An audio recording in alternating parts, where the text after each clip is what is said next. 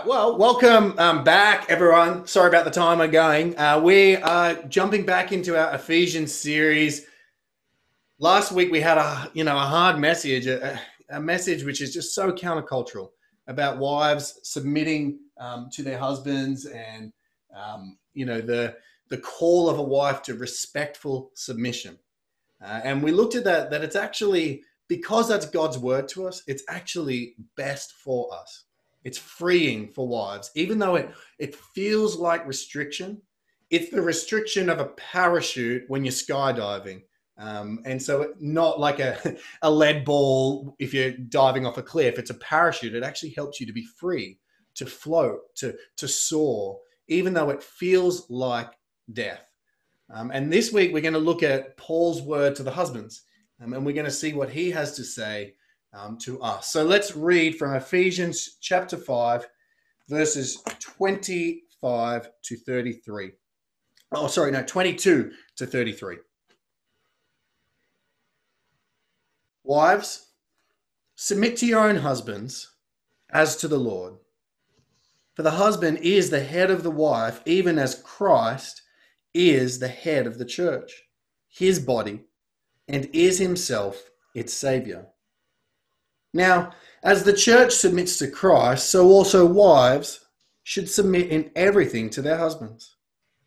Husbands, love your wives as Christ loved the church and gave himself up for her, that he might sanctify her, having cleansed her by the washing of water with the word, so that he might present the church to himself in splendor, without spot or wrinkle or any such thing, that she might be holy and without blemish. In the same way, husbands should love their wives as their own bodies. He who loves his wife loves himself.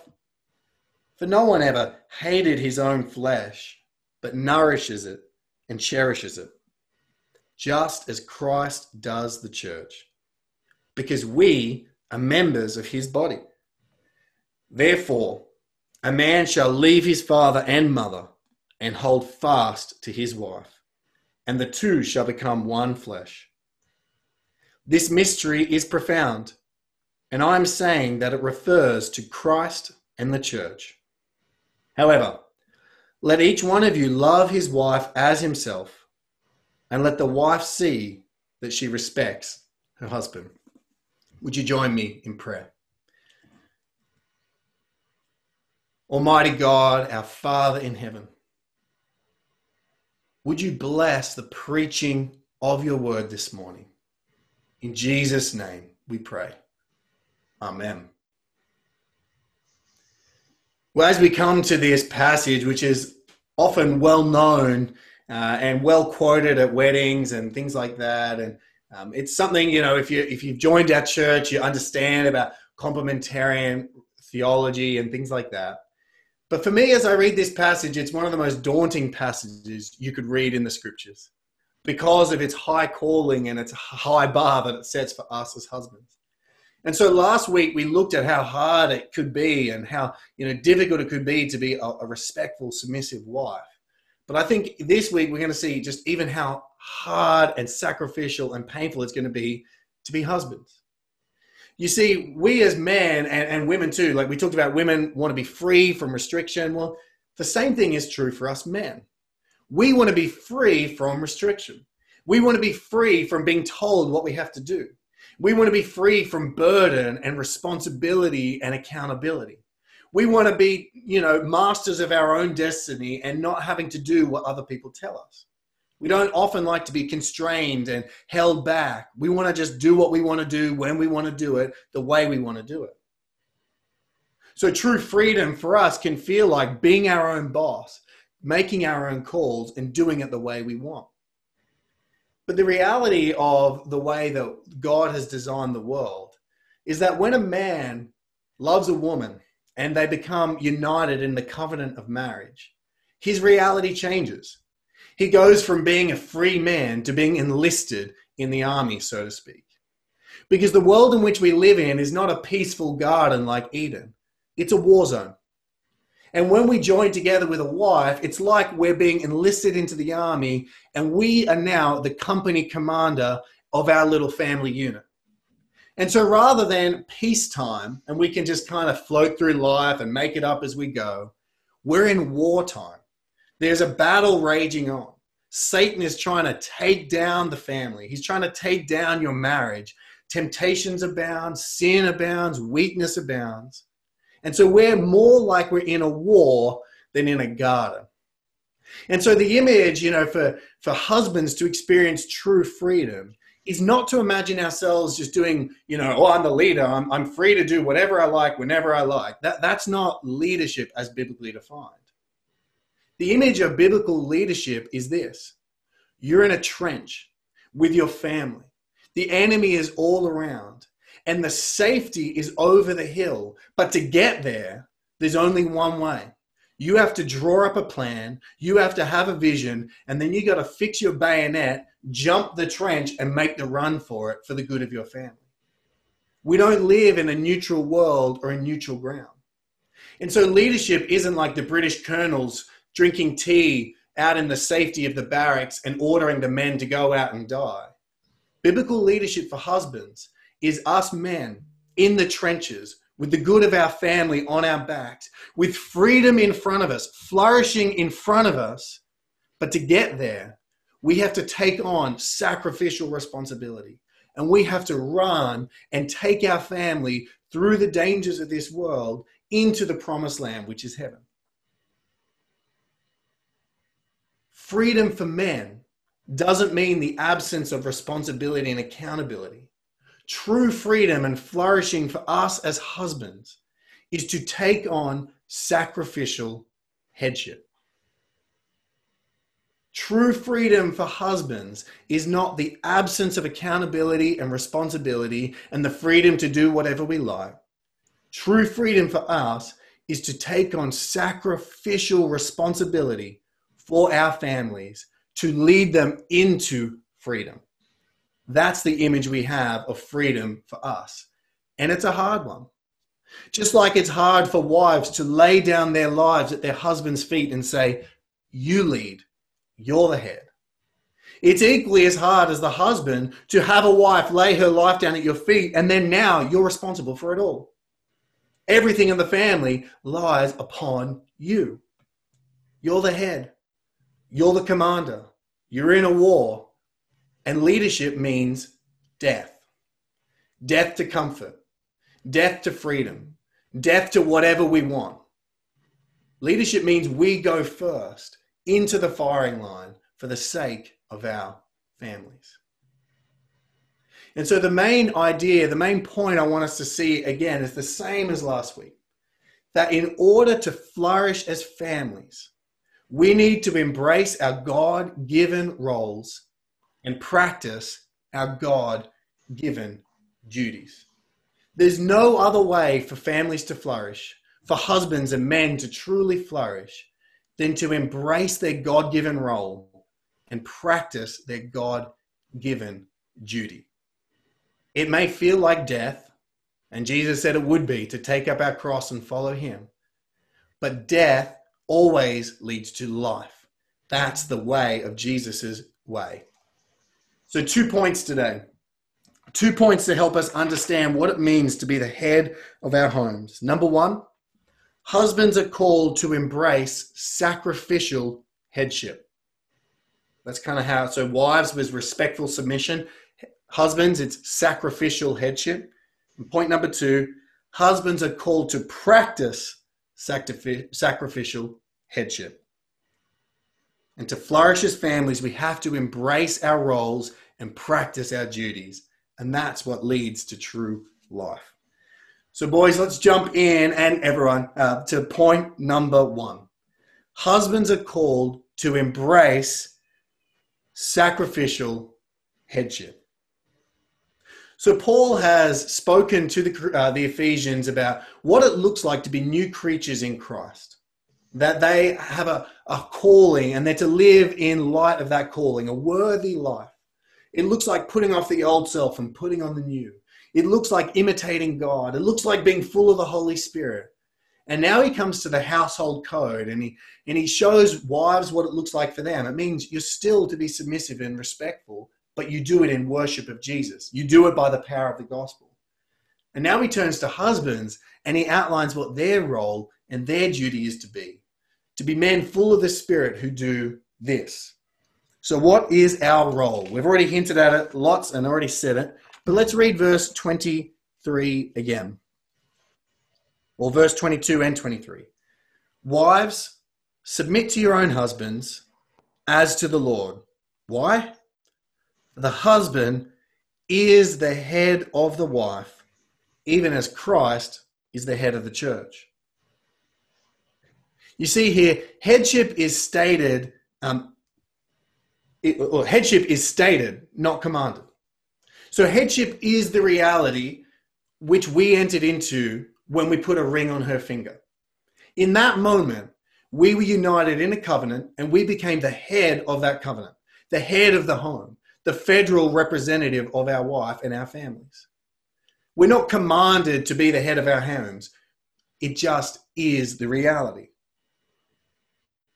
But if you're anything like me, to be honest, this just really has confused me. I've been married nearly 10 years, but this whole concept of leading the home, being the head, it's really taken me, I still don't fully get it, to be honest, but it's taken me so long to wrap my head around this whole concept of headship, this whole concept of what it looks like to be the head. Like, I understand I'm meant to do things, right?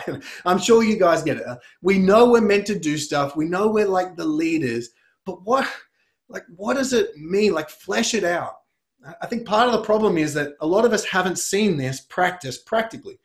We haven't seen strong, godly male heads in homes.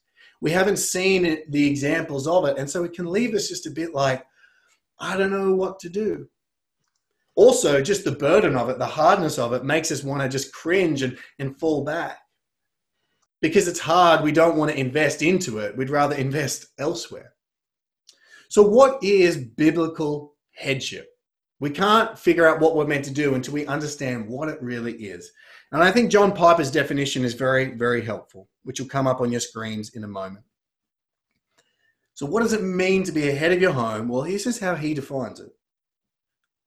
Biblical headship for the husband is the divine calling to take primary responsibility for these things, for Christ-like servant leadership, protection, and provision in the home. Okay, so that's like a lot of things, hence why it's daunting. But biblical headship for the husband is the divine calling to take primary responsibility. So not like it's not our wife's job to take responsibility for those things, but it's not like we do everything. Okay, so we share part of what happens in the home, but who's God going to call upon on that final day? It's us. So primary responsibility falls to the husband. And what does it fall for? What are we meant to do? Well, we're meant to have a type of leadership. And the type of leadership, John Piper, from the scriptures, very clearly, this is just straight. I give you 100, maybe not 100, but I give you a lot of verses which would cross-reference this. To have Christ-like leadership. So we saw that in the passage. Just like Christ is the head of the church, so the husband is the head of the wife. So we're to have Christ-like servant leadership. And we're going to touch more on that later. And what do? Protection and provision. So the big call of God on a husband, as given to Adam in Genesis chapter 2, was to work the ground and to keep it. And those commands still apply to every Adam in every home. We are to work the ground and to keep it, to provide and protect. We provide, and it's broad what that means. It's not just provide bread on the table. That's a limited view of headship. The headship of the home is broad provision, economic provision, spiritual provision, relational provision. It's a provision which looks at all the relationships, all that's going on, and says, I'm going to make sure that what we need as a family to get done, what God wants us to get done, I will provide that. I will make sure that that happens. I will use the resources and abilities and talents and the wife and the kids and the home and the job and the education and the creativity. I'll use all of that to provide for my family so that we can fruitfully flourish. And then we're to protect it. We're to protect our homes, to keep out negative influence, to protect us literally from bad people. We protect our wives and our daughters from bad men who will come in and destroy, from bad friendships who are leading people astray, from bad messages, bad teaching, bad theology, bad songs. Our job as husbands is to stand at the head, like Christ, serving our wives, providing for the family and protecting the family so that we may truly flourish and see Jesus' glory spread throughout the earth. That's what headship means. Provision and protection like Christ does for the church. But again, I still think that these can just be broad concepts, right? This is like, I get it, sort of. But if we haven't seen good examples of it in the home, I think we can actually genuinely turn to other places to find helpful examples of what headship looks like and then apply the principles into the home. For instance, sport. I think we see the principles of headship applied really well in sports teams. Take, for instance, my favorite, the Australian cricket team. This is like my go-to illustration. The Australian cricket team, every player has a role and has a skill, but there's one person on the team who's responsible for that team. That's the captain, even more so than the coach. The captain takes all the skills and responsibilities of each team player, and when they're on the field, figures out how to use those skills and abilities for the good of the win so that the team goes forward. So the bowler might get up and be like, well, I want to bowl this, but the captain says, no, bowl it here in this spot. We're trying to get him out on the offside. So then the captain moves the fielders to where he wants them to go. The bowler has to submit to the captain because ultimately the captain is the head of the team. He calls the shots, or she calls the shots in the Australian women's cricket team. The captain is the head. And if it goes well, the captain gets the glory, in a sense. The captain gets the honor. You did a good job. You utilized the resources well. And if it goes badly, the captain gets harassed, and shamed, and rightly so, because they're the head. That's their position. That's what they're to do. So in some small way, you can make this jump. If you're a sports guy and you look at lots of sport, you can look and go, okay, what does being the head of my home look like? Okay, imagine this. Your family is a team. You are the captain of the team. Get the win by utilizing your family to make your family go forward. And it all lands on you. Or perhaps business is a helpful way to look at it. In every business, every large corporation, there's a CEO, the Chief Executive Officer. Now, that Chief Executive Officer doesn't do everything in the business. They can't.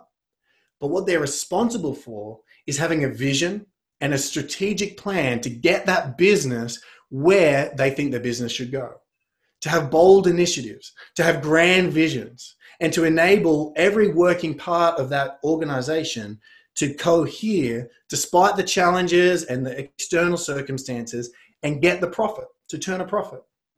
And if it goes well, the CEO gets rewarded and gets honor. And if it goes badly, the CEO gets fired. Now, you can't get fired from your family, but you can get the shame that comes from leading poorly. For guys who are in business, often guys spend a lot of time thinking about their workspace and making their job awesome and progressing their career. But their home can be terrible. What we ought to do is to take that level of leadership and ingenuity and creativity and innovation that we use in our workspace and use it on our most important relationship and sphere, which is our home. So in some ways, you can use the image of a CEO and think, I am the CEO of my family. I'm the head of the organization. I don't do everything, but I'm responsible for everything that happens. A final one you could look at would be Prime Minister Scott Morrison. He's the head of the Australian Liberal Party and the Nationals. And, if you go back to March 15, coronavirus was nothing. And then suddenly it's everything. And the whole strategy of the entire nation falls on his head. Whether it goes well or poorly, people die. Whether it goes well or poorly, jobs are lost. Whether it goes well or poorly, all comes back to him. He has to organize all the strategy and the teams, put people in positions, give ideas, be held accountable, hold people accountable when they don't do the job. He's the head of the government, and we expect him to lead. And if Scott Morrison did nothing and just sat back and said, oh, we'll just wait and see, and things went poorly, he would receive, the shame that would come to him. So there's 3 examples to try and help make it practical and envisioned, infleshed. Headship, for us men, we got to think we're the captain of our team. We're the head of our organization. We're the minister of home affairs. That's our job. And just like we'd expect a captain to lead, a CEO to lead, a politician to lead, we ought to expect ourselves to lead our homes, to provide, to protect, like Christ does for his church.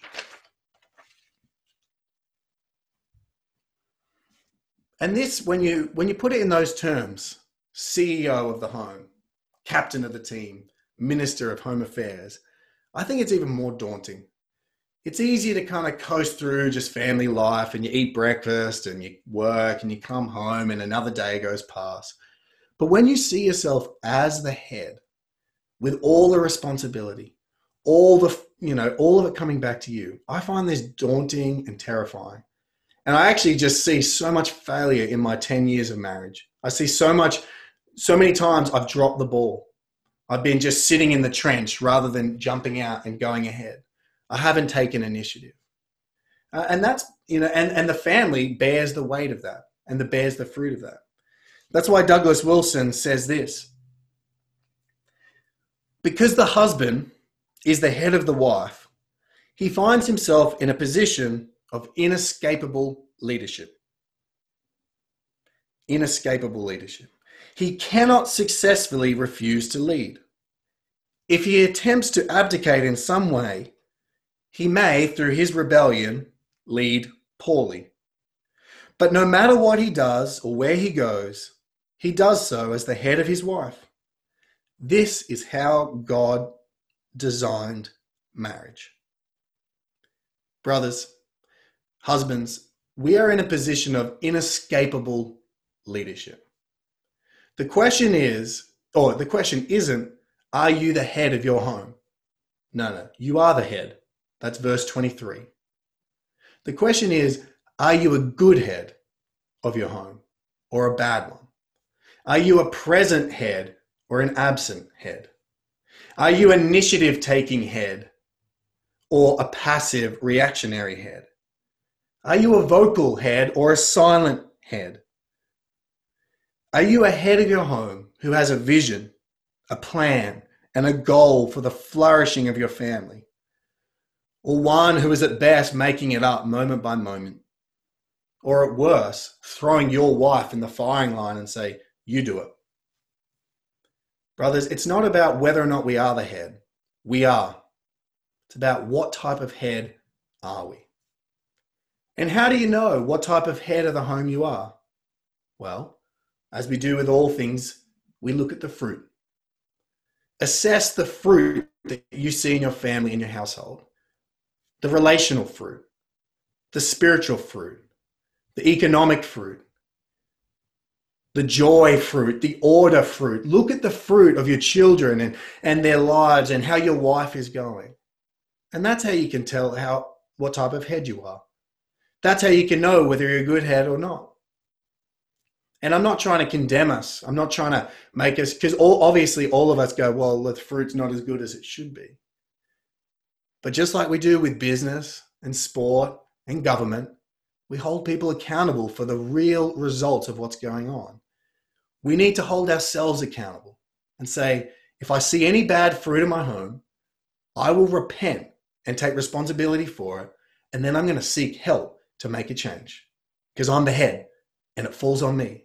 So I don't have to be perfect. That's Christ. Jesus is the perfect head, but he's delegated this responsibility to me. I'm going to give it everything I've got by the power of his grace and for the glory of his name. So, to flourish as families, brothers, we need to embrace our God-given role. We are to embrace sacrificial headship. We're the head of our homes. No one else can fill that space. Only you, only me. And for single guys, as you prepare marriage, that'll be you one day. And so we need to embrace that as our role, not shirk it, not avoid it, not close our eyes, not duck, not cover, not throw our wives and say, well, you do it. No, it's our job to embrace it and to define and see ourselves as I am the head. And we do it for the good of our families. We do it so that they will flourish. So that's point number one. Husbands are called to embrace sacrificial headship. So how does a good, Christ-like, servant-hearted head lead? Well, that leads us into verses 25 to 33. And that's point number two. Husbands are called to practice sacrificial headship. So it's no good just like having it as theory.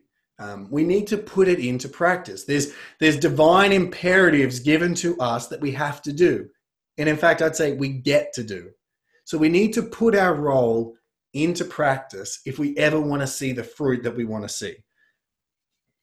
And that's exactly where Paul goes. So he establishes husbands are the head, verse 23. Implied in that is we're meant to lead. And then what does that look like? Well, verses 25 to 33. And in this section of scripture, the Apostle Paul defines husband headship, or he describes it by using the term love. What should headship look like in a home? It ought to look like loving sacrificial headship. 6 times Paul mentions the word love in this. 3 times he commands us to love. I think there's clearly, there's something, that's not naturally happening. Husbands aren't naturally loving their wives. And so Paul has to make it very clear that this is what it looks like to be a husband. It's not just to lead, barking orders from the couch, but to lead with love. And so in this section, Paul outlines 3 ways in which we lead with love. And these are our kind of application points. This is what it looks like to practice sacrificial headship. 3 ways we love. So way number 1, the Christ-like head leads with sacrificial love. So what does it look like to be the head? Well, we lead with sacrificial love. Read verse 25 with me again. Husbands, love your wives as Christ loved the church and gave himself up for her. Let's break that down a little bit. He's addressing again husbands. That's us, okay? So if you're a husband, this is you. This is your command. The command is to love. Not like, not tolerate, not just, do things, not just do a job, duty, but to love, which means to seek the good of another at cost to yourself. To love, and who are we to love? Love your wives. What does it look like to be a head? It's to love your wife. Not plural wives. He's speaking plurally, but don't love your wives. Have one and love her really well. Not your kids, primarily. Not your hobbies. Not your daydreams. Not your jobs. Not your career. This is our calling. Love your wife. The one whose hand you held in marriage. The one you made vows to keep and protect until death shall do you part. Love her. Love her with everything you have. And what's the example he gives? Well, love her as Christ loved the church. Jesus is our model, and his sacrificial death on the cross for all of our sins is the model. Notice what Jesus did. He didn't love in word. He didn't love by writing a card from heaven. No, he gave himself up. What does love look like? It's sacrifice.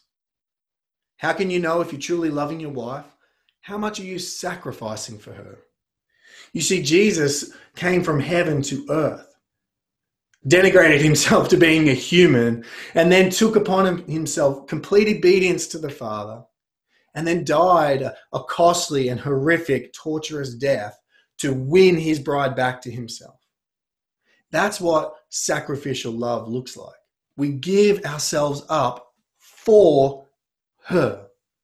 Our sacrifice is not just in general, it's for the good of our wife. It's for her well-being. It's for her nourishment. It's for her growth. It's so that she is better, so that she loves the Lord more, so that she flourishes in life.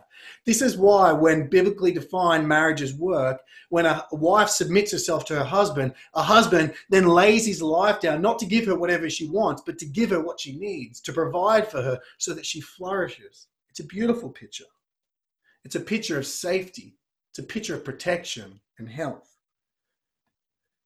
To give yourself up for your wife is to, at times, lose respect in community, to maybe lose career advancement, to lose, economic position at times. It's sacrifice.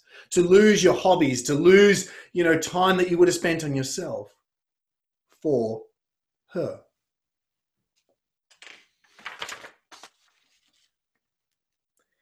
We are called to love like Christ loved us, the church.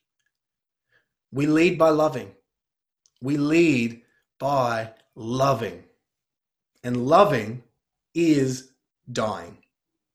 Loving is dying. It's death to self, death to comfort, death to freedom, death to hobbies, death to whatever we want if it gets in the way of laying our lives down for the good of our family. This is why no one should be excited about leadership, headship. You shouldn't be excited about it, because if you are, you don't have a biblical perspective, most likely. If you think leadership means, I get to be the boss of the home, woo, you're lost. Headship means death. Headship means losing yourself, dying to yourself so that others may live. And that's why biblical responsibility and headship doesn't stress the privileges of leadership, but rather the responsibilities of leadership. This is not, the boys get to rule, be quiet, you women. It's, the boys get to die so that the women can live. That's what biblical leadership looks like. And note too, this is a heavy burden, and this is a hard thing that we have to take upon ourselves. But we have to protect against an error that can often be made, and an error that I have made in this area, which is this. To be a sacrificial leader in my home is not to be a second helper. We cannot confuse servant leadership with becoming our wife's helper. She doesn't need you to be Eve. She needs you to be Adam. And what I mean is this is how I failed in the past. I used to pride myself on the fact that I was very helpful at home. I would wash up and clean and be present with the kids and do lots of things. And I would help a lot, which is really good. And I'm not saying don't do that. But I abdicated my headship. I gave Maddie responsibility for leading our kids, for training them, for how we did parenting. In a lot of areas of our life, not all, I put her in the front lines and said, whatever you want, Da. And by abdicating, I actually made her the head in that sense. And I was helping her. So I was Ephesians 5:25, loving her, sacrificing my time and energy. I'd stay up and clean. But really what was actually happening was I was being her helper. Rather than taking the time to envisage for the family what we're meant to be doing and then sacrificing myself to make that happen, I was passive. I abdicated. She was setting the vision and I was helping her make it happen. Brothers, this is not sacrificial headship. What we need to do is set the vision and then die to ourselves to make it happen. That's what Paul is saying. So don't become a second helper. Lead by laying your life down to make it happen. Don't bark orders from the couch. Your masculinity isn't going to wash off when you do the washing up. That's not how it works. Serve like crazy at home but do not abdicate your responsibility to lead. So, what does sacrificial headship look like? Well, Paul has told us in verse 25, it looks like sacrificial love, laying our lives down for the good of our homes.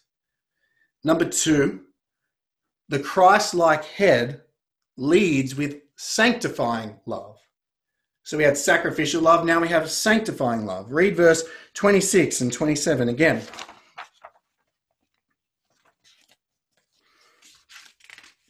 One sec. So he gave himself up for her that he might sanctify her, having cleansed her by the washing of water with the word, so that he might present the church to himself in splendor, without spot, or wrinkle, or any such thing, that she might be holy and without blemish.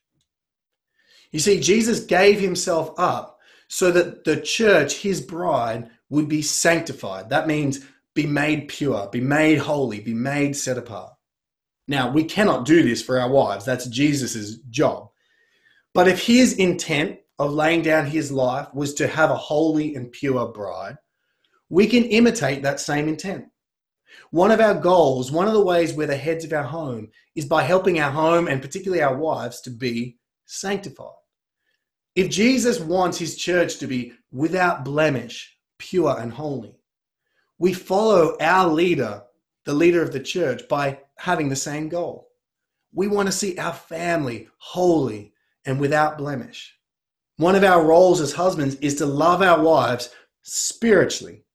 We're providers spiritually, not just physically. We don't just put bread on the table. We put the bread of the word of God on the table too. It's our job to lead the worship, to lead, our wives to enjoy the Savior. Now, you may have a very godly wife who's a self-starter and gets it all done herself, but that doesn't mean you're still not responsible for that. You can help her, promote her growth. You can be a part of it. So what does this look like practically? Well, one way of asking, what this looks like practically is to ask this question. Is your wife better off spiritually as a result of marrying you, or despite of you? So is your wife spiritually stronger because of you or despite of you? And brothers, let me encourage you. Be the chief source of spiritual encouragement in her life. Know what she's reading in the Word. Know what she's struggling with. Know what books and podcasts and music is feeding her soul. Be involved in her sanctification process. There's going to be times when you need to point out sin in her life. Do not be afraid. You have a duty to rebuke her with love and gentleness and tenderness so that she may be sanctified. We are called to love our wives with sanctifying love.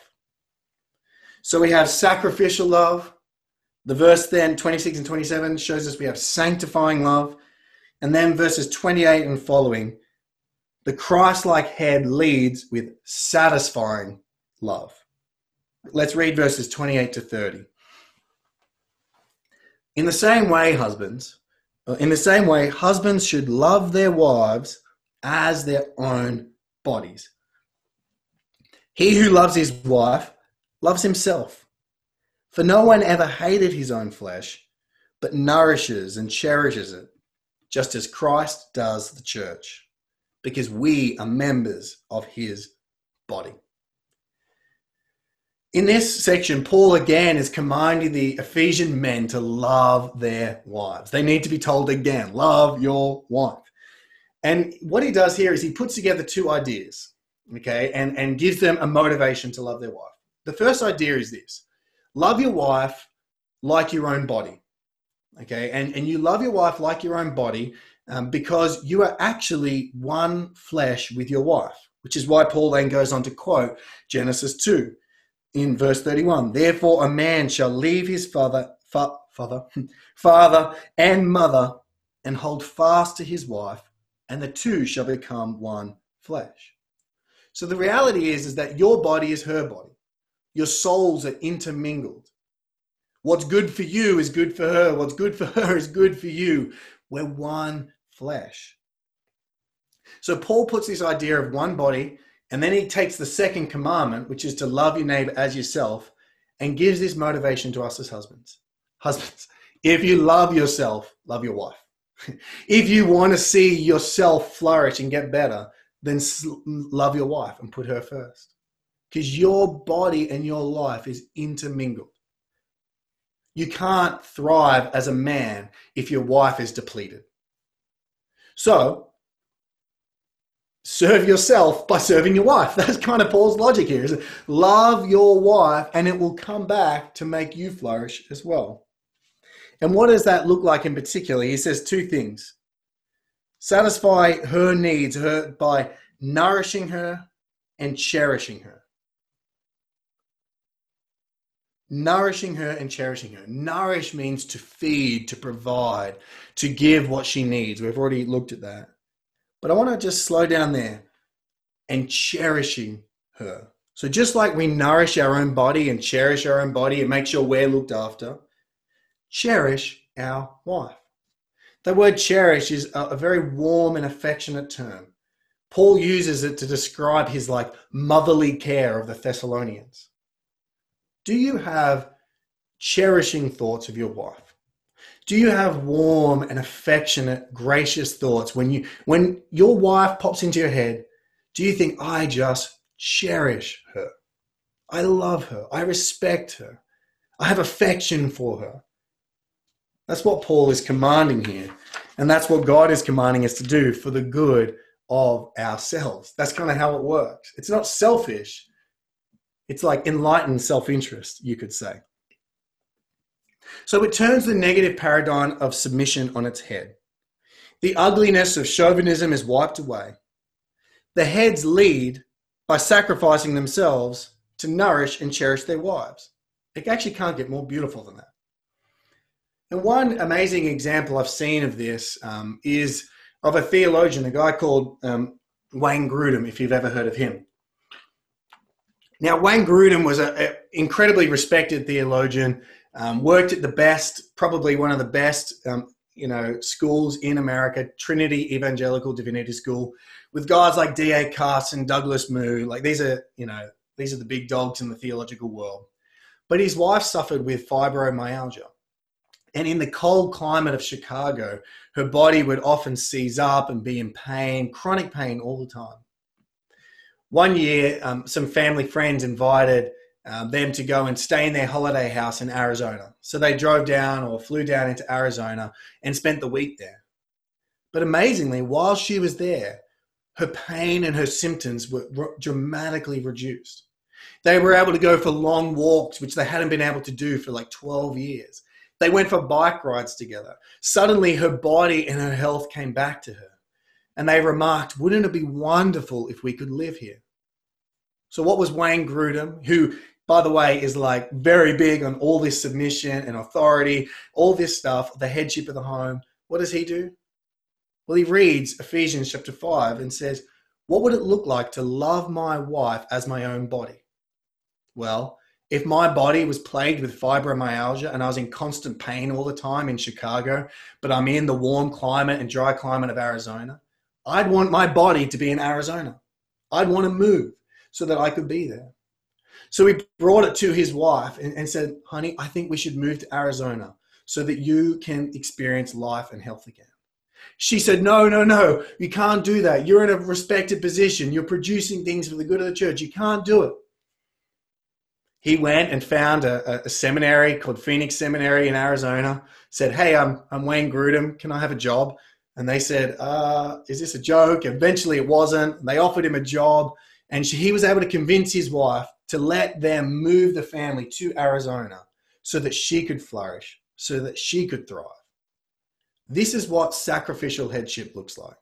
This is what nourishing and cherishing our wives can look like. Laying down our privileges, laying down what we want to see happen for ourselves so that they can flourish. I think it's a beautiful example of what biblical headship looks like in practice. So, brothers, this is hard. This is daunting. This is terrifying because this means death for us. This means sacrifice. This means laying down ourselves so that others will thrive and we will bear more burden and responsibility. And that's why we need to end by reminding ourselves that we can't do this perfectly, that we can't bear this load on our own. We can't be the husbands we ought to be. We can't be the heads we hope to be. But we follow Jesus, who is the head of the church, who is the ultimate head of your wife, the head of your home, the head of you. And we can repent of our failures, take them to the cross where our head died and took responsibility for us. And then we can go to the cross and ask Jesus, fill me with your spirit, fill me with your power so that I can be the head you've called me to be. Brothers, if you're condemned, repent and move forward. If you're daunted, plead for grace and move forward in dependence and obedience. And we need each other. We need one another to spur each other on in this, to give examples, to rebuke and correct. We cannot do it on our own.